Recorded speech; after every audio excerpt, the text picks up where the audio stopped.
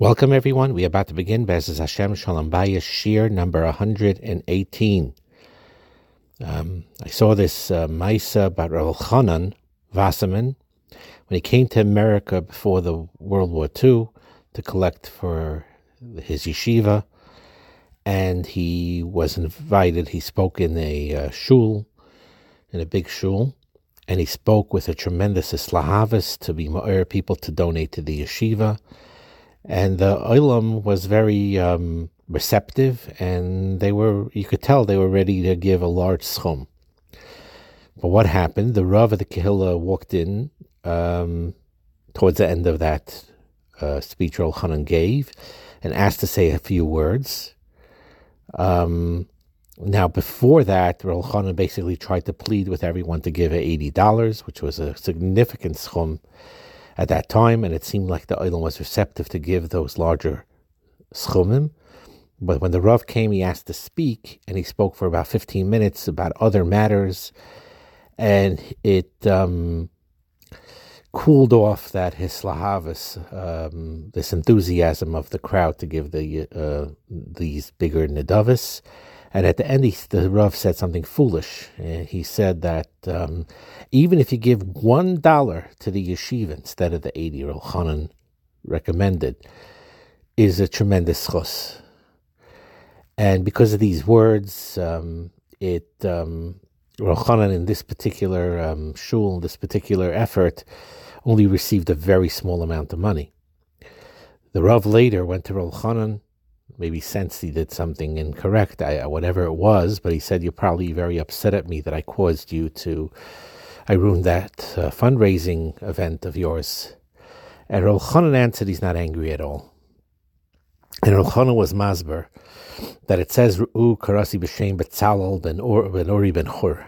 Hashem chose Betzalel, and if someone, Moshe Rabbeinu, goes on the street and says, "Are you Betzalel?" and he says, "No, I'm Reuven." And he goes to another Yid, "Are you Betzalel?" And he says, "No, I'm Shimon." Now you're going to have tainus. Is Moshe going to have tainus on Reuven? Why he's not Betzalel? That he's Reuven, or he's going to have tainus why he's not Betzalel? He's Shimon? Of course not. It's not him. That's what it is. And Rav Elchanan said the same thing over here. The ones who are chosen to establish a Beis Hamikdash or a Makom Torah or yeshiva is chosen by Hashem. Ultimately, they're chosen by Hashem. And if this Kehillah wasn't Zaycha, they're not to be found guilty by the fact that they weren't Zaycha to raise money for the to be the ones to make him the yeshiva. So Rav Elchanan did not get angry. He realized it came from Hashem. Just that these particular people were not zeicha to give to the yeshiva, and that was his mahalach with this. And these are ayonis that Rav Elchanan said in this story is a big yesod in life, and especially in marriage. Sometimes you have these very high expectations, sometimes very unrealistic expectations. I think that's an issue. With shidduchim and going into marriage, sometimes you really have very unrealistic expectations.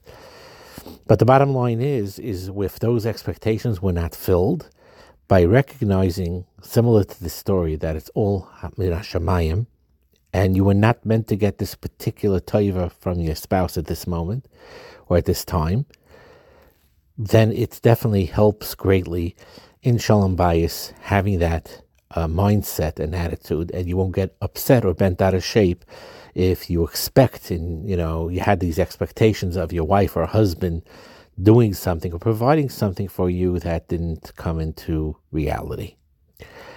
And another eitzah, just in general, he then shifts, this is from Beloved Companion, like I always quote many wonderful things from him, is that not to be mafayis. It says you're not supposed to appease a person when they're angry. Certainly it applies to a spouse as well. If your spouse is shouting at you, don't shout back. Your spouse will see there's no one to shout at or argue with and will calm down ultimately. And there's no use to reason, to use reason when there's anger. And after the anger subsides, you can discuss the subject rationally and and speak softly about it. Now, the truth is, very often when you calm down and everyone calms down, a good eitzah, by the way, to diffuse the situation is when you calm down. Let's say you were the angry party. You were the one that got upset. So when you calm down, you go to your spouse afterwards and say, something, you caught me in a bad time, in a bad moment. I was upset about something else. Something happened. I didn't get sleep last night. I'm very overtired, and it just didn't come out the way I wanted it to come out. So sort of an apology. And then the husband or the wife, whoever was yelled at, this diffuses it, this softens it, because then they realize, that they weren't really directing their anger at you. They were just frustrated in general. And that's a good eitzah sometimes, to say, I was very overtired yesterday. I wasn't in my best behavior, and I'm sorry. And now we could discuss this subject more calmly. And calmly, because mana'af yashiv chema. A soft reply turns aside anger, which is important never to raise your voice in response to anger, since that will cause the anger to flare up even more. And this is true, by the way, even if you know your spouse is wrong. Let's say 100% that your wife or your husband is wrong on this. You still wait till the anger passes so that you later can speak to each other in a calm way. And that's very, very important. Another example is let's say it's not a case of anger. Let's say just your spouse is very excited about an idea. Oh, I have a great idea. Let's do this and this and this. Or makes a promise. I promise I'm going to do this. And they're very enthusiastic about it. And you know that he or she can't fulfill it. Don't damper the excitement b'shas ma'isa right now. Your husband or your wife is very excited about something, very enthusiastic. Let them enjoy the moment. There's plenty of time later to discuss it, and to see, that maybe, it's not feasible. And then later you could discuss that. But at the moment, you don't knock that idea right away. Don't refute it. Don't shout it down on the spot. And give it some thought and say, okay, this doesn't seem like a realistic idea. This is what my husband or wife is enthusiastic about. Is it shaykh? Is it not shaykh? And if it isn't, later, when the enthusiasm calms down and you can have a discussion, then you could talk calmly together and explain to your wife or your husband why that idea, although it's like a wonderful sentiment, and it would be a beautiful thing, but it's really not realistic. And you can explain it in a nice way why it's not realistic, but not at the moment. Another aside to know, of course, is every human makes mistakes. Your spouse is not an exception. And your job, generally speaking, is to overlook these mistakes. And by doing so, your marriage will run a lot smoother. It's very embarrassing to make a mistake. We all make mistakes and we feel very embarrassed by them. And it hurts us a lot. And it hurts us much more if our spouse notices it, and not just notices it, but makes a big fuss over the mistake.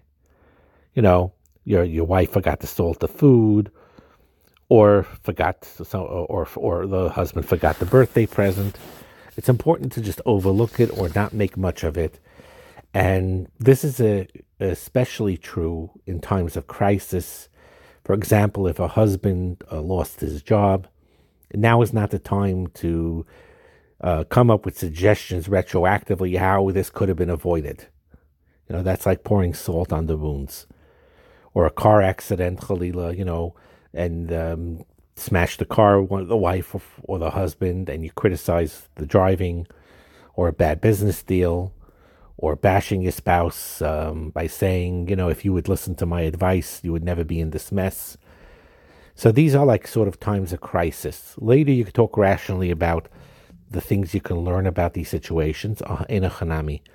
But generally, in times of crisis, that's not the time for condemnation. That's a time for comforting. That's the time for helping. That's the time for supporting. That's the time to learn together about Amunah and about B'tachon. And this is a general rule that's so true. Any downfall, and everyone has Yeridais. they will suffer setbacks and downfalls. And every downfall is easier to handle if you have a partner in life to share it with, to comfort each other with, to both pray for a brighter future, and to constantly work on helping and supporting each other. That makes a marriage beautiful. And sometimes you have to be the one. If, let's say, your wife made a mistake of some sort and is in a bad state about something, she fell down from her grace, so to speak, from her reputation for something, or whatever it is, she got a hit, whatever it is, the husband's job right now is to be with her in the trenches and support her wherever she is. I'm here for you. Mistakes, you can learn, whatever it is. He's not the one that's to be the mashgiach right now or anything like that. I'm just here to support you, undivided, loyal support. Same thing with the husband. He suffers a setback. He got demoted. Whatever it is. Got moved from being a bigger Maggid Shir to a lower grade Maggid Shir. He's upset about it and feels humiliated about it. Whether right or wrong, that's a different story. But the wife needs to constantly support him and be with him when each one of them with each other has a crisis time or a down time or what we call a yerida. It's important for the other one to be with them in that yerida and support them as best as they could. Have a wonderful day.